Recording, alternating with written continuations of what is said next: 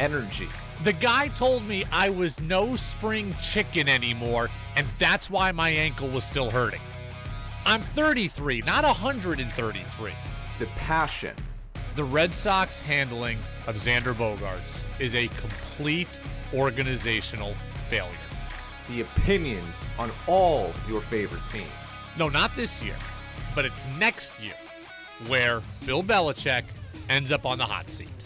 This is the Brady Farkas Show on WDEV AM, FM, and WDEVradio.com.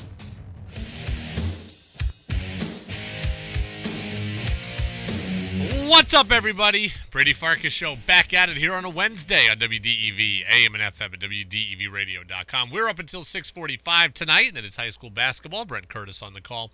People's Academy at Randolph. Again, that is girls high school hoops here on the Friendly Pioneer. Lots to get to in those 75 minutes. We'll talk about the Patriots offensive coordinator situation. We'll talk about Bill O'Brien's candidacy, specifically with Mike Rodak, who covers Alabama football. He's also covered the Patriots previously. Red Sox make a move. We'll talk about that.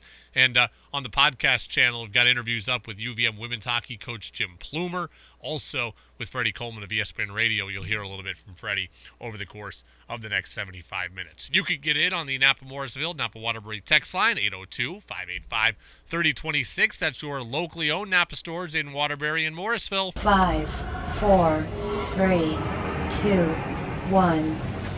And here we go. The opening thoughts on the Brady Farkas Show are brought to you by Sticks and Stuff and by Swanton Lumber, Vermont's most complete locally owned home center with locations in Enosburg, Derby, Middlesex, St. Albans, and at Swanton Lumber. They're online at sticksandstuff.com. Ted Johnson is a former Patriots linebacker turned broadcaster, and he's got several what I think are good opinions about the Patriots. This is not one of them. Ted Johnson has an idea on how the Patriots should be handling their hiring of an offensive coordinator, and I disagree with him. But first you have to identify the system. I know a lot of people want to call it a hybrid and say it's the old Tom Brady system, it's the new Shanahan. I think you are asking for trouble. To me, it's one or the other. It's not a little bit of both. If you're going to do the Shanahan system, you got to do it, baby. And you can't do anything else. If you're going to do the Brady, then just do that. Don't do the new stuff. And so that's what you got to figure out first. And then whatever system you have, then you bring in the coach that's expertise best fits that system. So Ted Johnson says the Patriots should pick a system they want to run. Bill Belichick should pick a system that he wants to run and then pick offensive coordinator candidates that fit that system. I got to say, I'm going the other way on this. 802-585-3026. I don't want the Patriots to limit themselves. And I especially don't want them to limit themselves at the beginning of the process. If you limit yourself at the beginning, you're missing out on the opportunity to meet good candidates, to hear good ideas.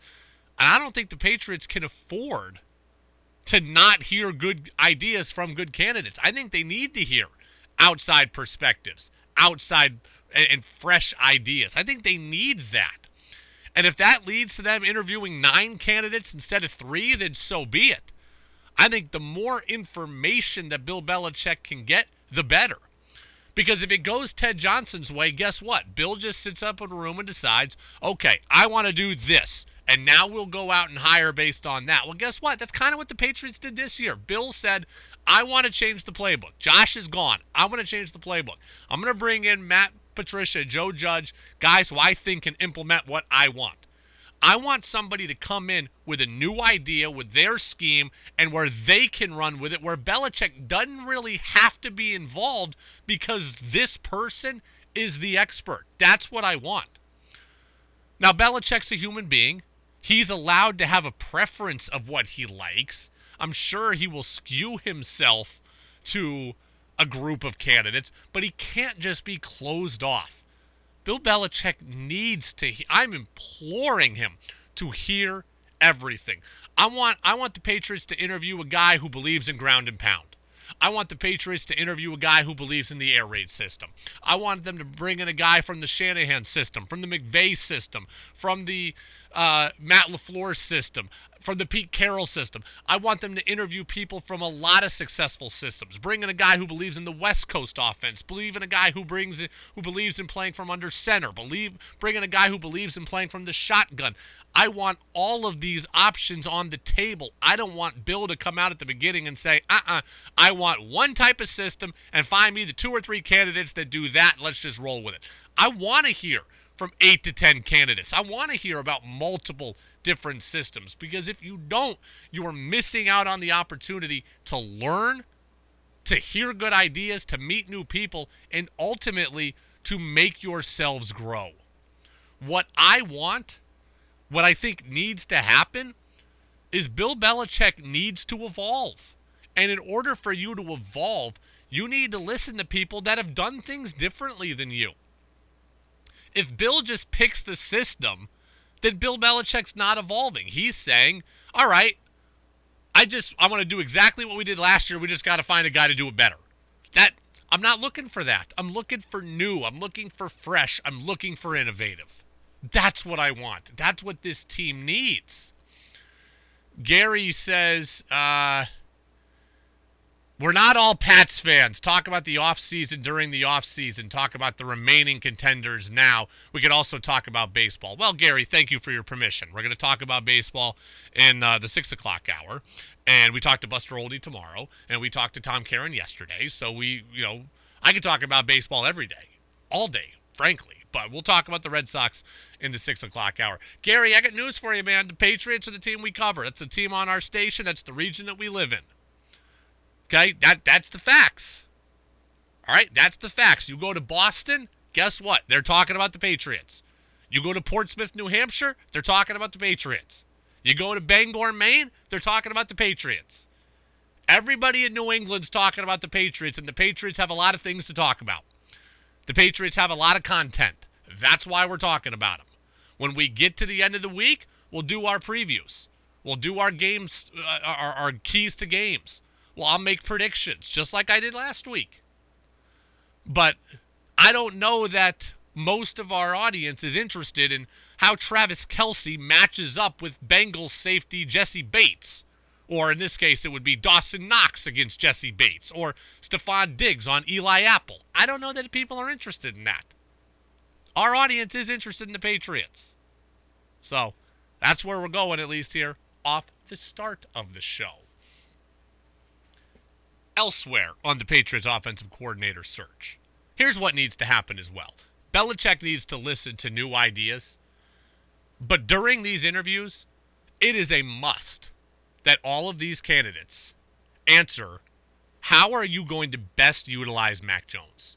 The whole offseason for the Patriots is about making life easier for Mac and making life better.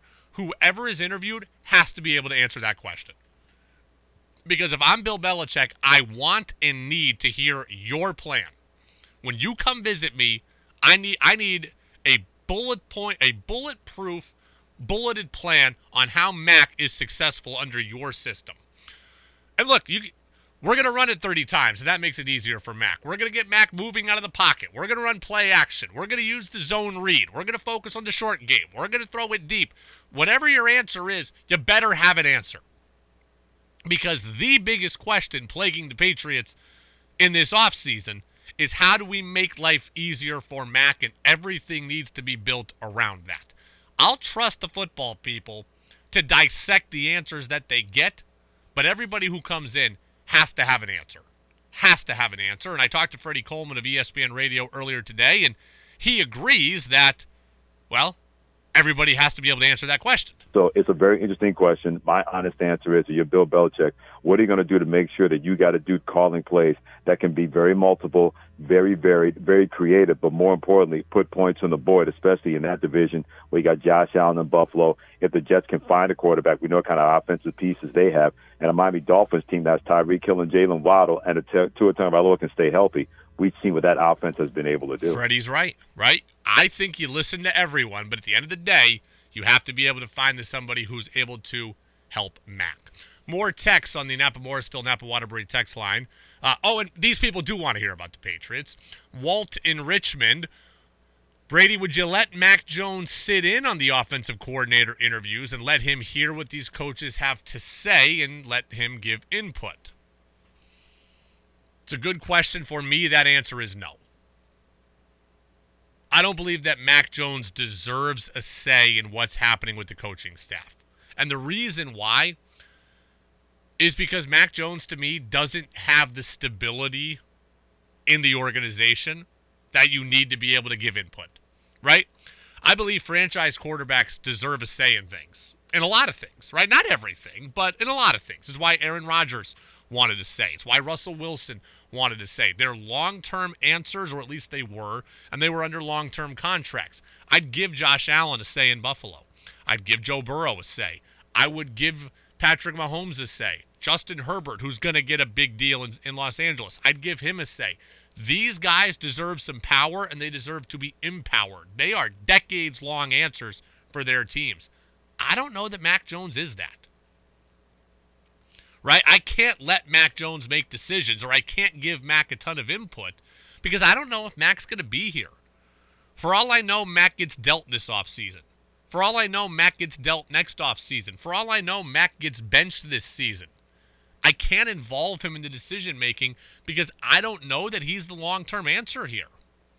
And if you're not the long-term answer, I am not making decisions based upon you. It is that simple. It is that simple. Now, Freddie Coleman, I actually asked him this question earlier.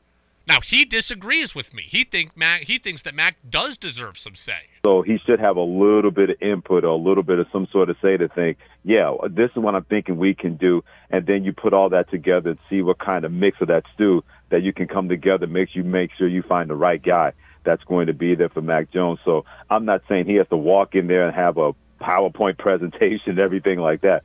But I think you need to have him have a little bit of input. Yeah, I don't think so. Because, look, Mac is in a nebulous position right now. Right? He is going into year 3. I don't know that he's the answer yet. So, therefore, I can't go making decisions based upon him. It's really that simple.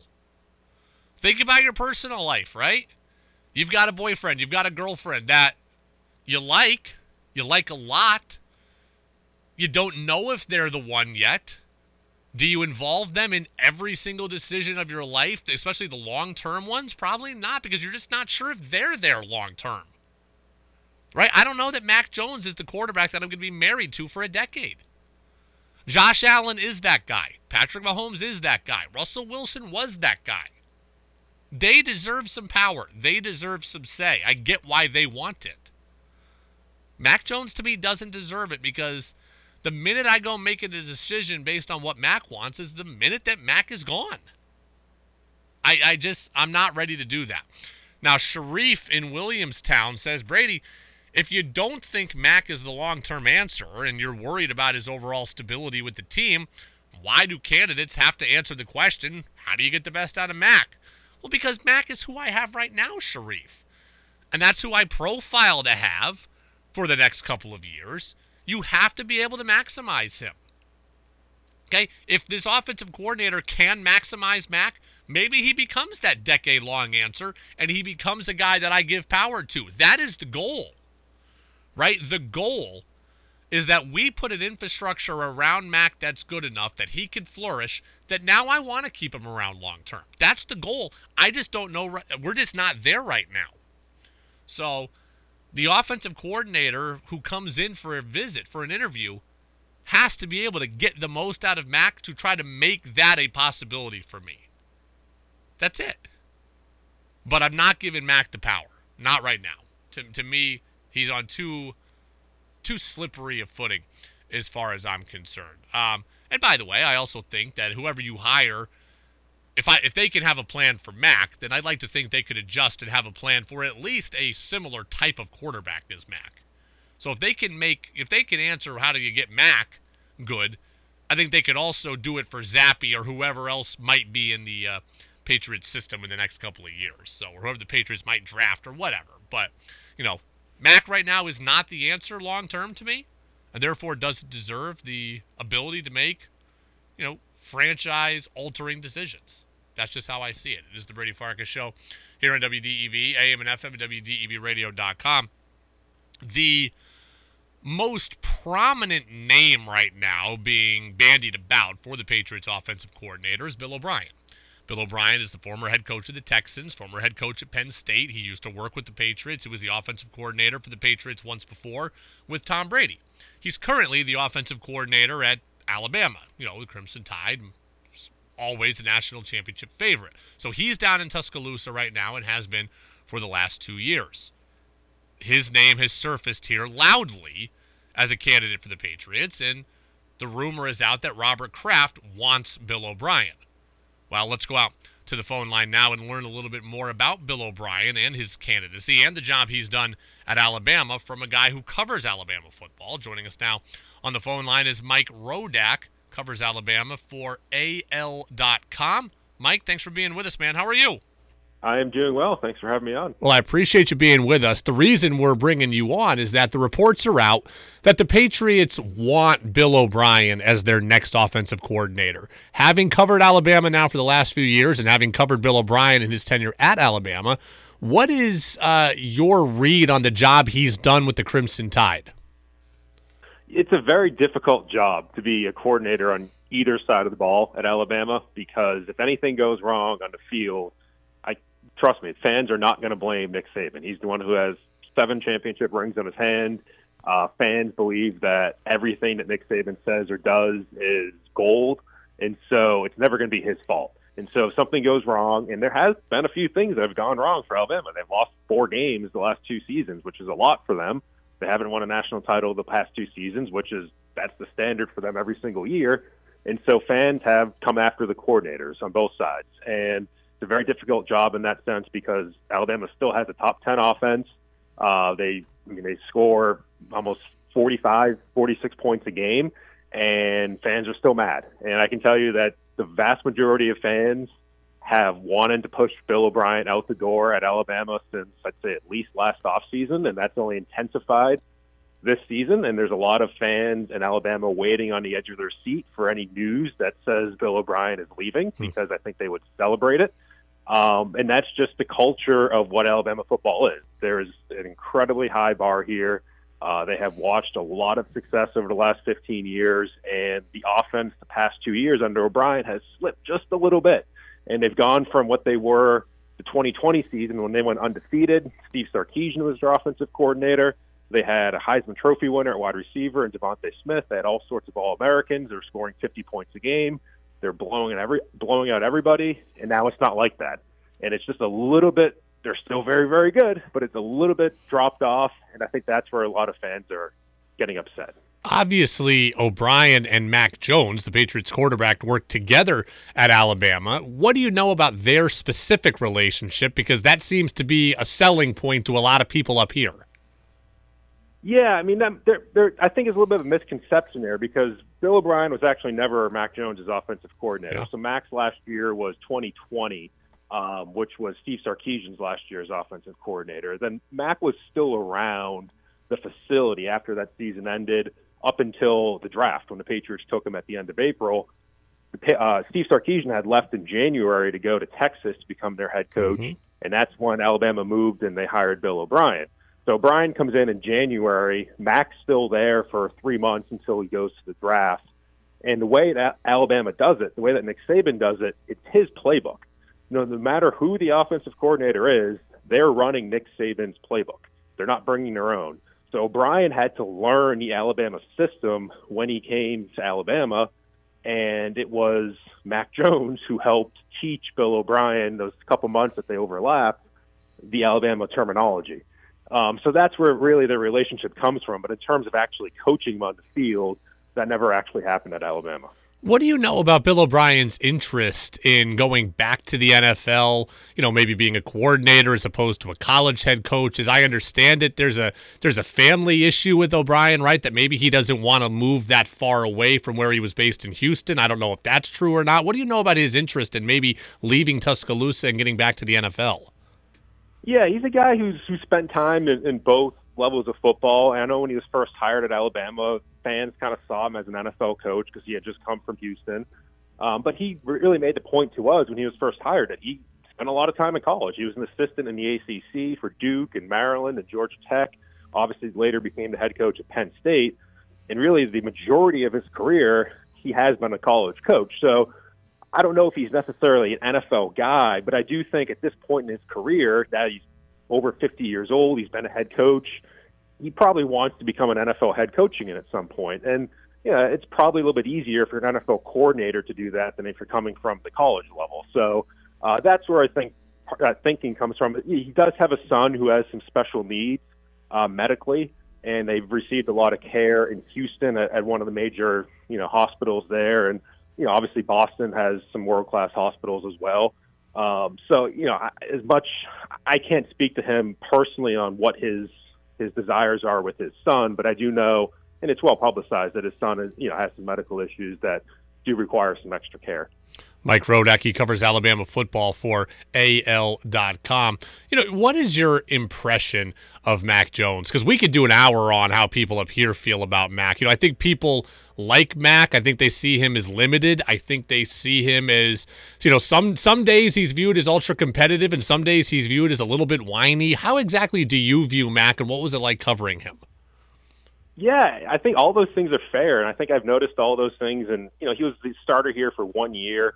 Plus the end of the season before that after Tua had his hip injury. So it wasn't like it was a very long time covering Mac, but he was here for 4 years, mostly as a backup. He was a 3-star kid who came in. I think he came in with a chip on his shoulder, which is it's not typically, Alabama doesn't take too many 3-star recruits. So he was pretty far down the totem pole and worked his way into being a starter. And then from there worked his way to being a starter on a national championship team that went undefeated. And I think he still kind of has that chip because a lot of people kind of wrote off his success for having all the players around him, having Devontae Smith and Jalen Waddle, although it was only for half of that season, having Najee Harris, having an offensive line with all sorts of guys, having a good defense. So it was never really, the credit really wasn't flowing to him all the time. And, I think he played well that year. I mean, he was accurate. I think he sensed pressure really well. I think his arm was adequate. It wasn't a Josh Allen arm, but I don't think he has a noodle arm. And I think he is a capable NFL quarterback, and I still do. And I've watched a decent amount of Patriots games, and I've followed all of the dialogue around him. I do think he has that mentality sometimes where he's going to be demonstrative on the field, and he's going to let people know his emotions, and that's something Nick Saban tried to kind of beat out of him. But, it's part of his personality, I think, and I do think it is a competitive guy who wants to win. So take that as you will. And I think the Patriots just kind of have to take Mac for what he is. And I think what we saw his rookie year is probably closer to what he is and what we saw this past season when so many other things around him were just not where they should have been. You covered the NFL for a number of years, and you spent time covering the Patriots, but you also covered the Bills. And as someone who covered a lot of not very good Bills teams, what do you think this run that the Bills are on means to the people of Buffalo? Yeah. I mean, it's definitely a fan base that was beaten down a little bit, not only from the Super Bowl losses, which, at this point, that was 30 years ago, and there's anybody under the age of 40 probably doesn't remember those, doesn't really remember the Jim Kelly days or the Scott Norwood miss. I mean, that's kind of the older fans at this point that think about those things, but the younger fan base still had to go through that playoff drought with 17 seasons out of the playoffs and, Trent Edwards at quarterback and Ryan Fitzpatrick and E.J. Manuel and Tyrod Taylor. And that was kind of the part of the Bills history that I covered. And fans just sort of felt so it was just like they were passionate about the team. They loved watching the team, but at the same time, they weren't winning. And they were just getting beaten every year by the Patriots, twice a year in some cases. And now it's completely flipped where they're the ones kind of dealing the blow to the Patriots every time they play, and I think it's cathartic for them. And I don't know where this season's going to head. It doesn't seem like they played as good football lately as they were early in the season, but they do still have a pretty good foundation. I mean, they've spent a lot of resources on Josh Allen. They spent a lot of resources on Stephon Diggs. Both of those guys have hit, and now it's just trying to keep that team together around them and keep those two guys together and see what they can do the next few years. What was your experience like covering the Patriots? I imagine you saw a lot of wins, so it was pretty fun in a lot of ways, I got to imagine.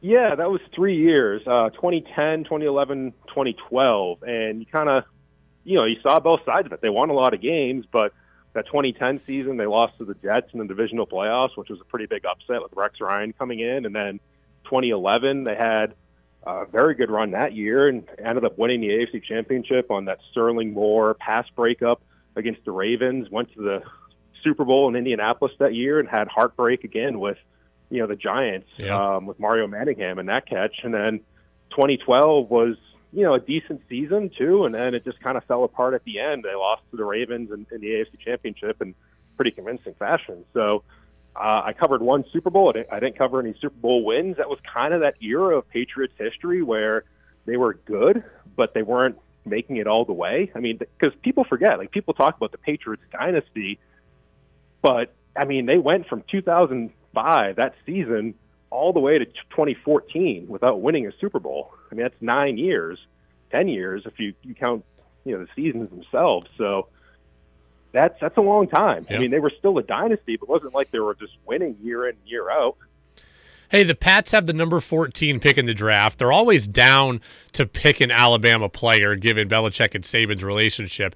Any Alabama offensive linemen or wide receivers, their profile to be middle first-round guys that we should be paying attention to as we start to familiarize ourselves with draft prospects? No, not this year. I don't think it's going to line up where the Patriots pick and where an Alabama player will be and where the Patriots' positions of needs are. Because Alabama's going to have two guys go within the first 3 picks. Bryce Young, their quarterback, Will Anderson, their pass rusher. Both of those guys are, locked down number 2, number 3 overall picks, maybe number 1. From there's probably only 2 other first-round picks from Alabama. One of them is Brian Branch, who's a safety, kind of a Minka Fitzpatrick type. I mean, the Patriots could use him, but I don't think in their defense, they already have Kyle Duggar in that role. I just don't see them drafting another guy to play that. And then Jahmyr Gibbs, a running back, who's kind of like an Alvin Kamara catch out of the backfield type, which, maybe I think it would be early for him at 14. He's probably more of a late first-round pick. But, they could use that in their offense. I don't think that's their biggest need. I think they're going to attack the offensive tackle position more than anything else, and then kind of see from there. I mean, you could say, wide receiver, corner. There's a few other positions of need I think they could use, but I don't see the Alabama players in the first round lining up with the Patriots' needs. Well, maybe we'll catch one in the second, third, or fourth round then. So it's always down to get an Alabama player here in New England. So Mike Rodak, who covers Alabama football for AL.com, he previously covered the Patriots and the Bills, and we appreciate his expertise across the board today. Mike, we appreciate it, and we'll talk to you again down the road. Thanks for the time. Sounds good. Thank you.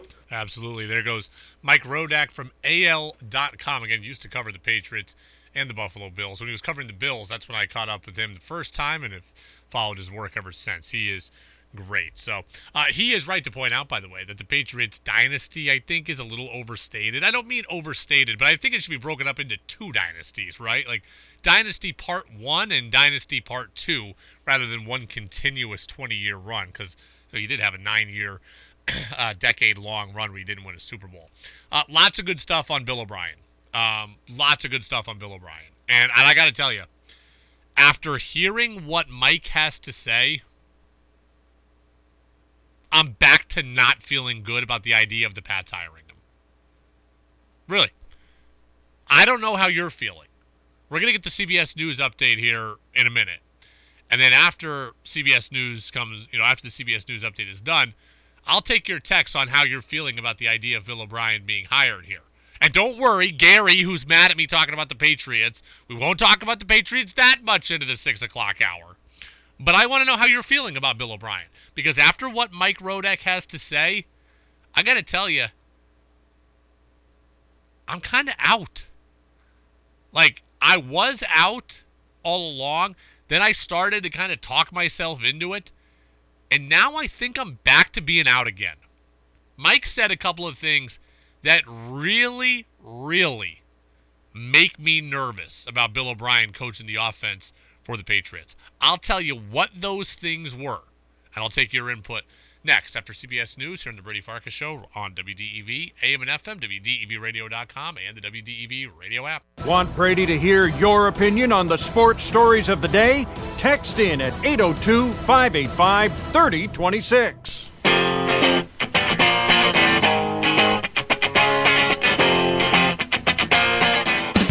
Now it's back to the Brady Farkas Show on WDEV AM, FM, and WDEVradio.com.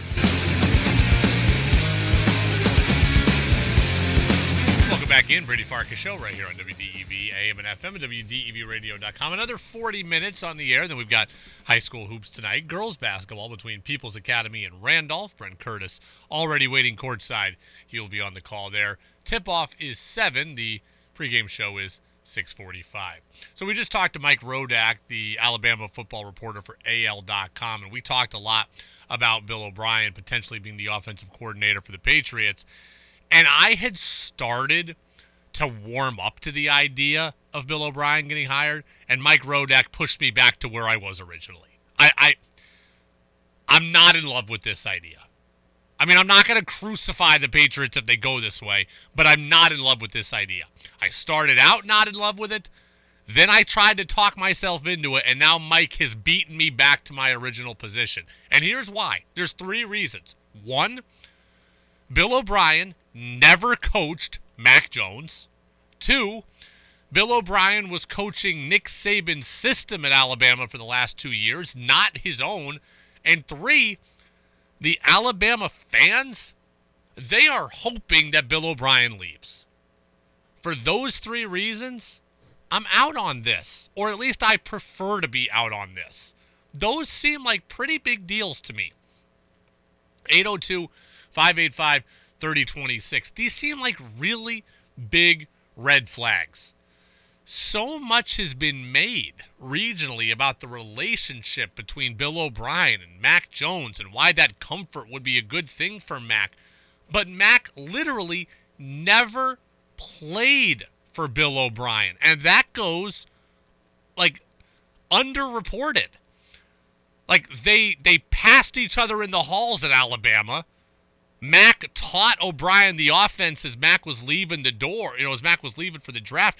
But Mac never played for Bill O'Brien. Yeah, I mean, there I think is a little bit of a misconception there because Bill O'Brien was actually never Mac Jones' offensive coordinator. Yeah. So Mac's last year was 2020, which was Steve Sarkisian's last year's offensive coordinator. Then Mac was still around the facility after that season ended up until the draft when the Patriots took him at the end of April. Steve Sarkisian had left in January to go to Texas to become their head coach. Mm-hmm. And that's when Alabama moved and they hired Bill O'Brien. So O'Brien comes in January. Mac's still there for 3 months until he goes to the draft. So Mac helped O'Brien learn the Alabama playbook, and that's great. But they were never around each other in an actual game situation. Mac doesn't know how O'Brien calls an actual game. Mac doesn't know what O'Brien's actual philosophies are offensively. O'Brien doesn't know exactly how Mac reacts in certain situations. He doesn't know exactly what Mac likes. He doesn't know exactly what Mac does well. He doesn't know what Mac's limitations are. He doesn't have in-game experience with Mac. And that, to me, is a big deal. As far as I'm concerned, Bill O'Brien is no closer to Mac Jones football-wise than any other outside candidate, right? Like if you brought in the quarterback's coach for the Rams, Zach Robinson, or if you brought in the wide receivers coach for the Vikings, Keenan McCardell, who's getting interviewed, those guys don't know Mac Jones. To me, they're on the same level as Bill O'Brien is. Yes, they've had conversations. They've watched film together. Mac has talked to O'Brien before. That's great. But there's never been an in-game football relationship. And I think we're being sold essentially that there has been, and there's not. The relationship between O'Brien and Mac is supposed to help catapult O'Brien's candidacy. That relationship has not existed football-wise. It has not existed on-field-wise. That, to me, so we're crossing that one off the list. That seems like a big-time deal to me. Number 2 on the list of big deals is that Rodak says O'Brien was coaching Nick Saban's system. That when you come to Alabama, you're working with Saban's system, and that's that. So the last 2 years, Bill O'Brien has been operating and perfecting his own system. He's not operating and perfecting his own playbook. He's operating somebody else's playbook.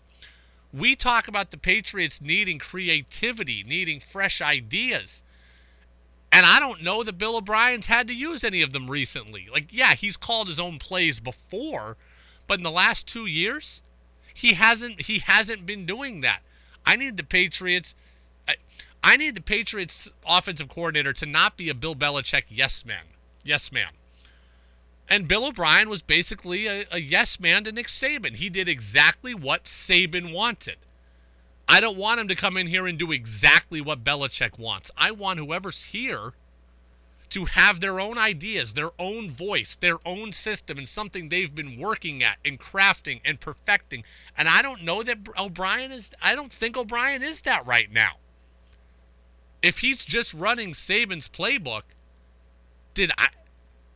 I don't know that the creativity the Patriots need is really all that present. Now, I spoke to Freddie Coleman of ESPN Radio earlier today. He disagrees. He thinks I should have more faith in O'Brien. We can't say that Bill O'Brien can't call plays successfully at the next level when we saw that he was able to do that with the Houston Texans. Now, if you're Bill Belichick, that is somebody you believe in and you trust, and you're going to give him that kind of leeway.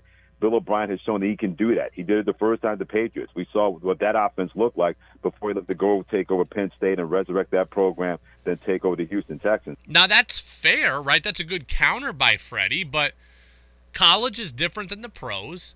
And in Houston, Bill O'Brien had Deshaun Watson at his very best. He doesn't have that here, okay? In Houston, Bill O'Brien had Deshaun Watson and had DeAndre Hopkins and had a defense with J.J. Watt on it. We don't have that in Foxboro. And it's been at least 2 years since Bill O'Brien did his own thing. I would rather go to somebody, again, who at this point has been building up and has been establishing themselves recently. I just feel like O'Brien isn't that guy. Again, I wouldn't crucify the Patriots if they hired O'Brien. I just think there's probably a different candidate. And finally, Rodak says to me, if Bill O'Brien leaves, Alabama fans will be happy. That at least registers with me. That at least raises my antenna. Does it not raise the antenna for you? Now, I get it. SEC fans are different. Their motto is built different. Alabama fans are different and have unrealistic expectations. But guess what? I have expectations also. I want the Patriots to be a Super Bowl team. I liked it when the Patriots were in the AFC Championship game almost every year. I want them in the playoffs every season. That's what I want. And if Alabama fans don't think that Bill O'Brien is getting enough done with elite talent on the offensive line, elite talent at wide receiver, and the possible number one pick in the draft, how can I be convinced that he's going to better this group of Patriots? I can't. He's got Bryce Young. He's got an elite line. It's college football. And Alabama fans want him gone. If he can't work with that group under those situations, why am I confident that he can do it here? I'm not. There's got to be somebody else. Okay? I like the idea of bringing in Zach Robinson, who's the quarterback's coach with the Rams. I would love to see the Patriots interview him. He's from the McVay system. I love McVay's system. He's worked with different quarterbacks, right? Quarterbacks that look like Mac. Matthew Stafford has a better arm than Mac, but he's not mobile. He's worked with a limited group of players, right? Now, the Rams have elite talent, but all of it got injured. So he's worked with talent that is more comparable to the Patriots. He has worked with Baker Mayfield, another guy athletically who's kind of like Mac, and made Baker look halfway decent. I'd like to see Zach Robinson. Keenan McCardell, who's the wide receivers coach of Minnesota, former Browns and Jaguars wide receiver. You know, I don't know enough about him as a coach, but I can sit here and say, like, you know, that offense did pretty well getting stuff out of Kirk Cousins. Now, they have Adam Thielen and Justin Jefferson, so I get it. A little easier on the coaches there. But I'd be interested in giving him a shot. Bill O'Brien, to me, if his current place that the fans want him out, why am I rushing to bring him in? Ralph says the offensive play calls have been just that offensive, so I think it would be an improvement, ... Well, yes, I'm sure anything would be an improvement over what the Patriots had this year. But I want to see the Patriots get to the Super Bowl. I don't want to see them just be better than 8-9, just be a little bit better than Matt Patricia. 802-585-3026, Napa Morrisville, Napa Waterbury text line. I want to end our Patriots conversation here. Watching Rafael Nadal last night, early this morning, that is the portrait of why I don't want Tom Brady to come back to New England. All right, so we talked yesterday about the Patriots being the third favorite for Brady on a gambling site. And I said yesterday that I don't want Brady back in New England. Well, last night with Rafael Nadal, that's the reason why. I know a lot of you were not up late watching tennis, but I was. And watching Nadal last night, it was painful. Now, I don't claim to be a diehard tennis fan, but I love major tennis. And I love Rafael Nadal. And last night, he's being run off the court by an unseeded American that I'd never heard of. And then in the second set, he hurt his hip, and while he kept playing, he had basically given up and got swept in 3 sets. That was really hard to watch. To see a player who's that good, who means that much to the sport, who I like that much, struggle that much with a player he shouldn't have struggled with, and then to see him get injured and then get beaten. That's not a sight that I like, and that's not a sight that I want to see, and it's not something I want to happen with Tom Brady. Not here. I want my GOATs. I want my great ones. I want them to go out on top. I want them to go out on their terms. I don't want them to go out embarrassed. And last night, it was embarrassing for Rafael Nadal. Now, maybe he'll come back from injury, but last night might not have been the end, but it certainly felt like the end is near. And if watching that with an athlete that I love but isn't my favorite athlete in sports, in a sport that I like but isn't my favorite of sports, if it hurts me that much to see Nadal do that, if it pained me that bad to watch it, imagine how it would feel to see Tom Brady come back to Foxboro and have the same thing happen to him, except it wouldn't be one night. Rafael Nadal was hard to watch for 2.5 hours on one night. If Tom Brady came back to New England and struggled, it wouldn't be one night. It would be 17 times. I don't want to see it happen. Not in that uniform. Not with that logo. Not with that helmet. Not in that stadium. I don't want to see it. It is one thing to see Tom Brady struggle with another team. That wouldn't bother me. It would bother me and pain me to see him struggle with the Patriots. That would be painful. If last night, Rafael Nadal, that really got me last night, early this morning. I was up till 1:30 watching it. If that got me, imagine how I'd feel if Brady came in and really struggled and played poorly and got hurt. It would be gutting for the fan base, I think. And I know it would be gutting for me. Text on the Napa Morrisville, Napa Waterbury text line. Nick in Montpelier. Brady, I'm confused. Didn't you say a while back that Ken Griffey Jr. was your favorite player, and when he went back to the Mariners, you said you didn't care how he played. You were just happy to see him back with the team. Why is this different? Nick, good memory. Thanks for listening. I did say that. But baseball to me is different. Now, it was still sad to see Ken Griffey Jr. struggle, but Ken Griffey Jr. wasn't being beaten up.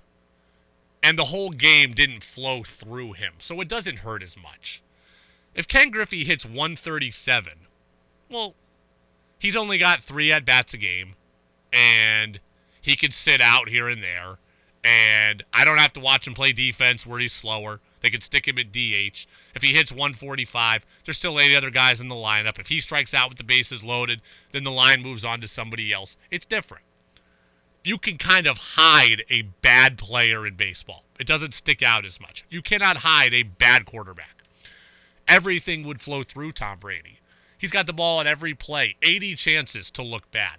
80 plays where he can get hit, get hurt. That's different than Ken Griffey Jr. It lands differently in baseball than it does in football. I don't want to see Brady come back. I don't want to see him at risk of looking like Nadal looked last night and seeing it happen over and over and over again. All right, just for Gary, we're moving off the Patriots. Our last 20 minutes here are Patriot free. Let's get to who's saying what. Whoa, whoa, whoa. What did he say? They have an expensive but totally unimpressive receiving core, and they have at absolute best, at most charitable, the 9th best quarterback in their own conference. They really said that? Every damn thing is politics and race, and I'm losing my mind over it. It's time for Who's Saying What on the Brady Farkas Show on WDEV AM, FM, and WDEVradio.com. All right, Who's Saying What on the Brady Farkas Show? This one I wanted to get to yesterday, and we just didn't have time to. But Celtics played on Monday, right? Martin Luther King Day. We talked about that game. They beat the Hornets 130-118. And Jayson Tatum in that game got 51 points. Now, the game was decided late in the fourth quarter, and with just, 30 seconds to go or whatever, Tatum was at 48. And he went for a three to try to get to 50. And after the game, Tatum said this. I was very aware. And honestly, the thing that was going through my mind when I had 49 against the Heat earlier this season, I took a shot and we got the ball back, but it was like 50 seconds left. And I remember I told him, I waved him off. I didn't go get the ball. And Jamal Crawford texted me after the game.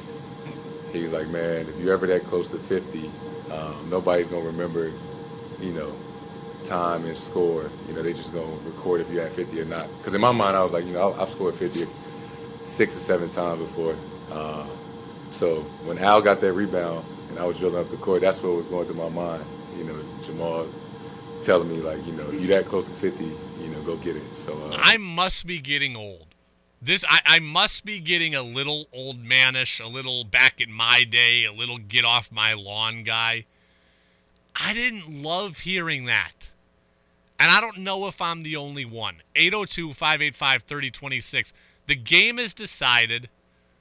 Tatum's at 48, and he says, I am very aware that I was close to 50. And I wanted to go and get 50. To me, I didn't love that.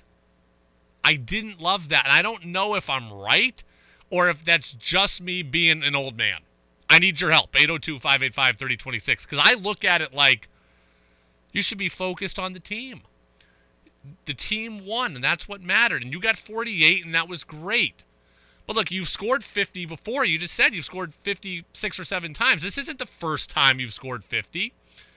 This is not a new thing for you. It'd be one thing if it was going for 60 or 70 or 80.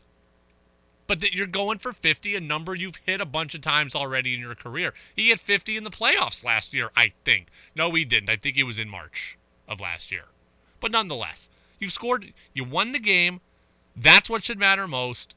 You've scored 50 before. Why does this matter to you that much?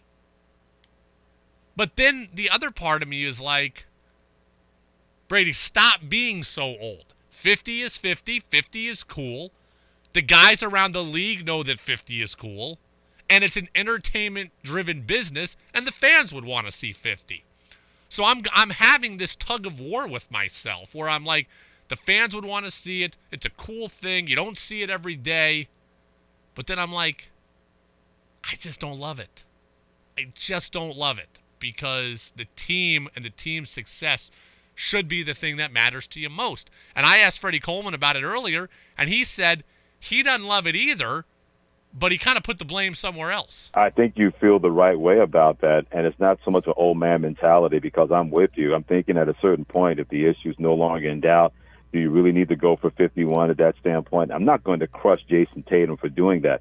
But I think the Boston Celtics head coach Joe Mazzulla could eliminate the whole thing by not having Jayson Tatum on the floor when that game had already been decided. So I think that's something that we have to take into consideration. But if you have a chance to be on the floor, you have a chance to go for 50, I think why the heck not? I'm not going to get too over-exercised about that. I'm not going to crush people who feel some way differently. Yeah, I'm not going to crush Tatum. I am not going to crush him. But it just when I heard that, I was kind of cringeworthy to me. Because all year the Celtics have been talking about team basketball and trying to get back to the finals and team goals, and then here was an individual thing. I just didn't love it. And maybe I'm in the wrong, and maybe I'm just getting old, and maybe I'm get off my lawn guy now, and I'm disappointed if I'm becoming that. But I just thought it was all about the team. And at the end of the day, is there a difference between 48 and 51? Not really. Especially when you've scored 50 before. You weren't going for a milestone. It wasn't the first time. Get the win. You got the win. Now move on and get ready to play Golden State on Thursday. That's how I feel. I'm not going to crush him, but I didn't love it. It's the Brady Farkas Show on WDEV, AM and FM, and WDEVradio.com. Red Sox make a move today, and I think it was a good move. We'll tell you what they did and how it changes things for the lineup. That's next here on DEV. The Brady Farkas Show now has an interactive text line, so reach out now at 802-585-3026. Now it's back to the Brady Farkas Show on WDEV AM, FM, and WDEVradio.com. Yeah.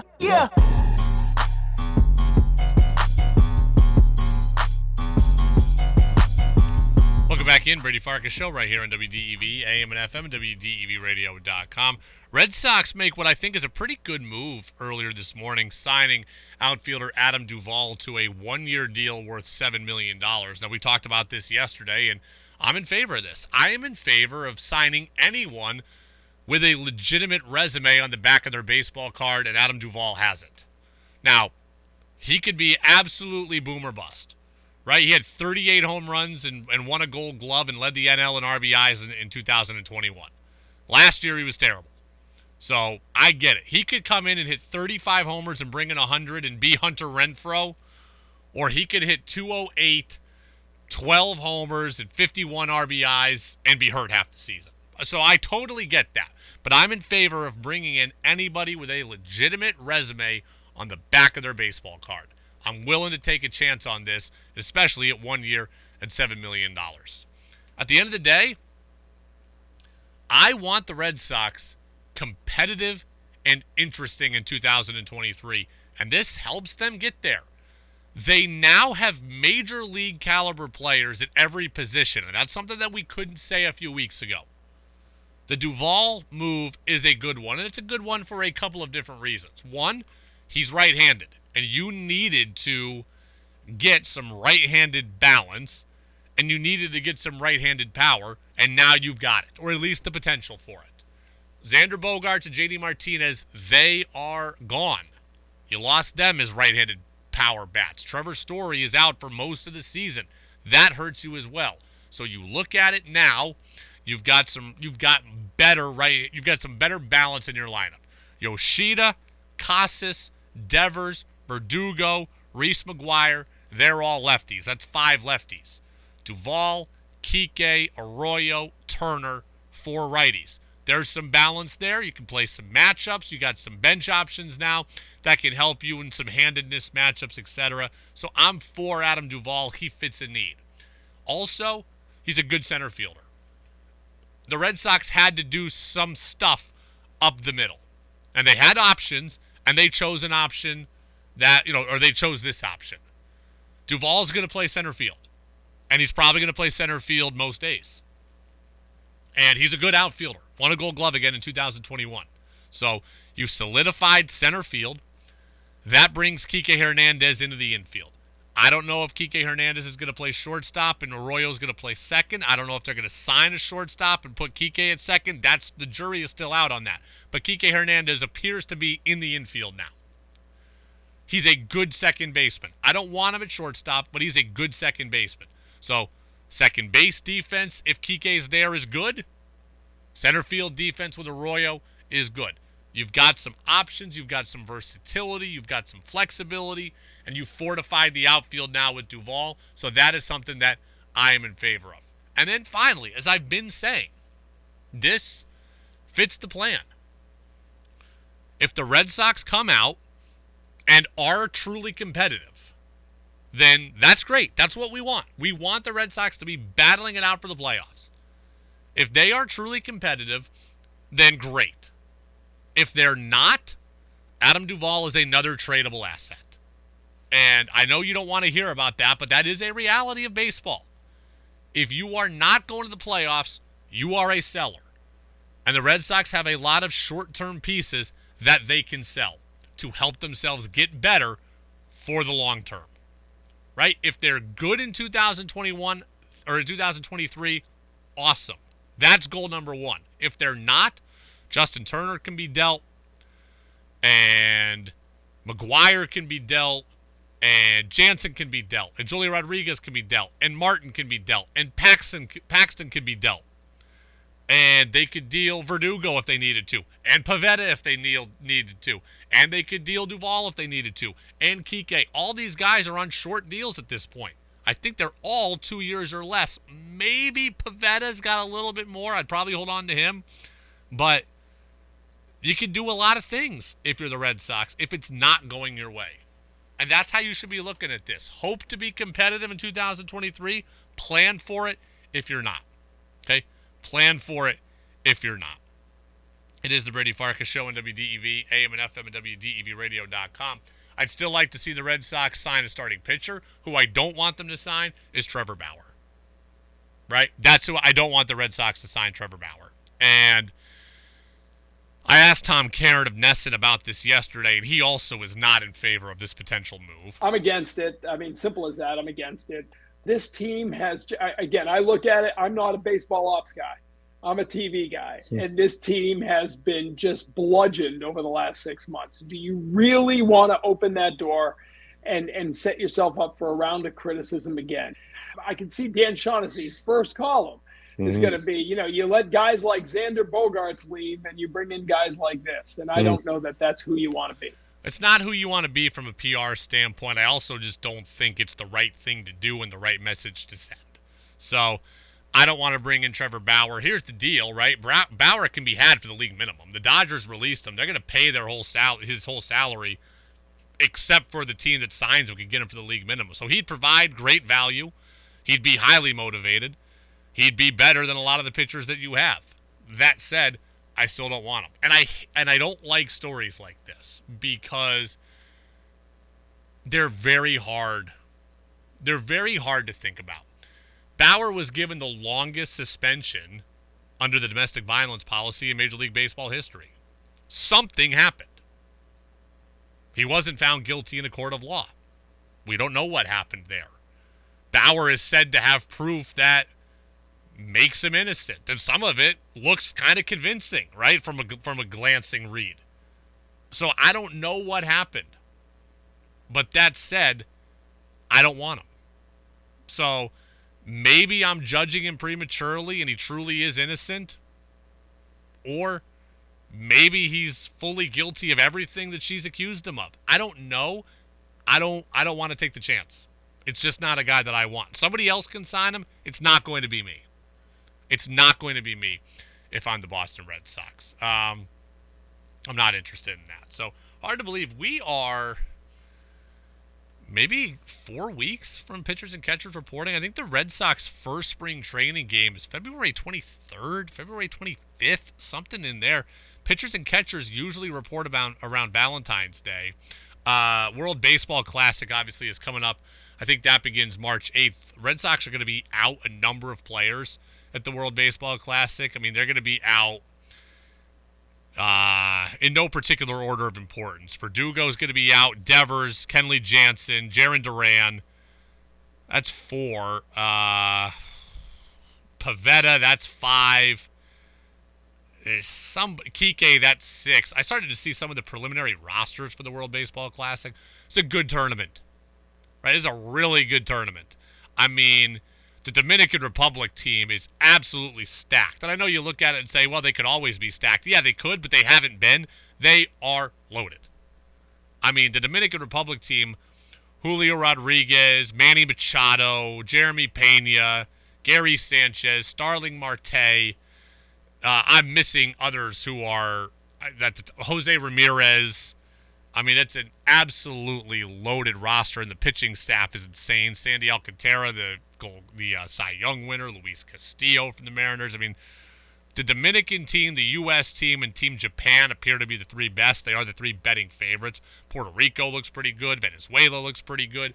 It's going to be a fun tournament, and I know it takes guys out of spring training, and there's always the risk of injury, and I'm acutely aware of both of those things, but I'm looking forward to a little meaningful baseball coming up here not that long from now. Pitchers and catchers in 4 weeks, World Baseball Classic in about 6 weeks. I'm down with that. Absolutely. I'm ready for it. I love watching the World Baseball Classic. I just don't love the idea of players getting injured. All right, high school basketball is coming up in just a couple of minutes. Brett Curtis is on the call, so it's going to be People's Academy in Randolph. Our coverage is going to start here in about 6 minutes. So, reminder that on the podcast channel, there's a lot of extra stuff today. I spoke with Jim Plumer, the UVM women's hockey coach. They've got their Pack the Gut challenge coming up on Friday. That is going to be where they're trying to literally pack the gut, right? Jim Plumer said that I want my team playing in front of thousands, not hundreds. It's a UVM women's team that's nationally ranked, has been all year. It's in the top third of Hockey East in the standings. They're playing Holy Cross on Friday, a team I believe they've beaten twice already this year. Go out and support them if you can. I can't. I'll be here. But go out and support them if you can, and if you can navigate the potential weather challenges. So get out there and support the Catamount women's team. They are...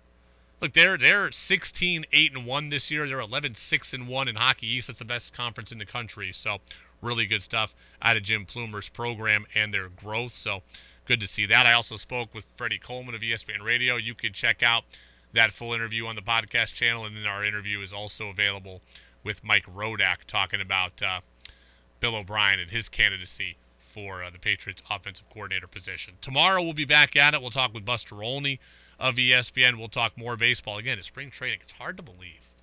Just 4.5 weeks away. We're going to be talking about Fort Myers. And I can't wait. I cannot wait for that. No Celtics game today. Bruins are on the ice here at 7:30. They're taking on the Islanders out there in Nassau County. So at the what they call it now, the UBS Arena, I think. No longer the Nassau Coliseum, the new UBS Arena there in Nassau County. So Bees looking for another win. Celtics will take on the Warriors tomorrow in a finals rematch. Celtics lost earlier in the year against Golden State. We're back at it tomorrow until 6:45. High School Hoops with Brent Curtis is next on DEV.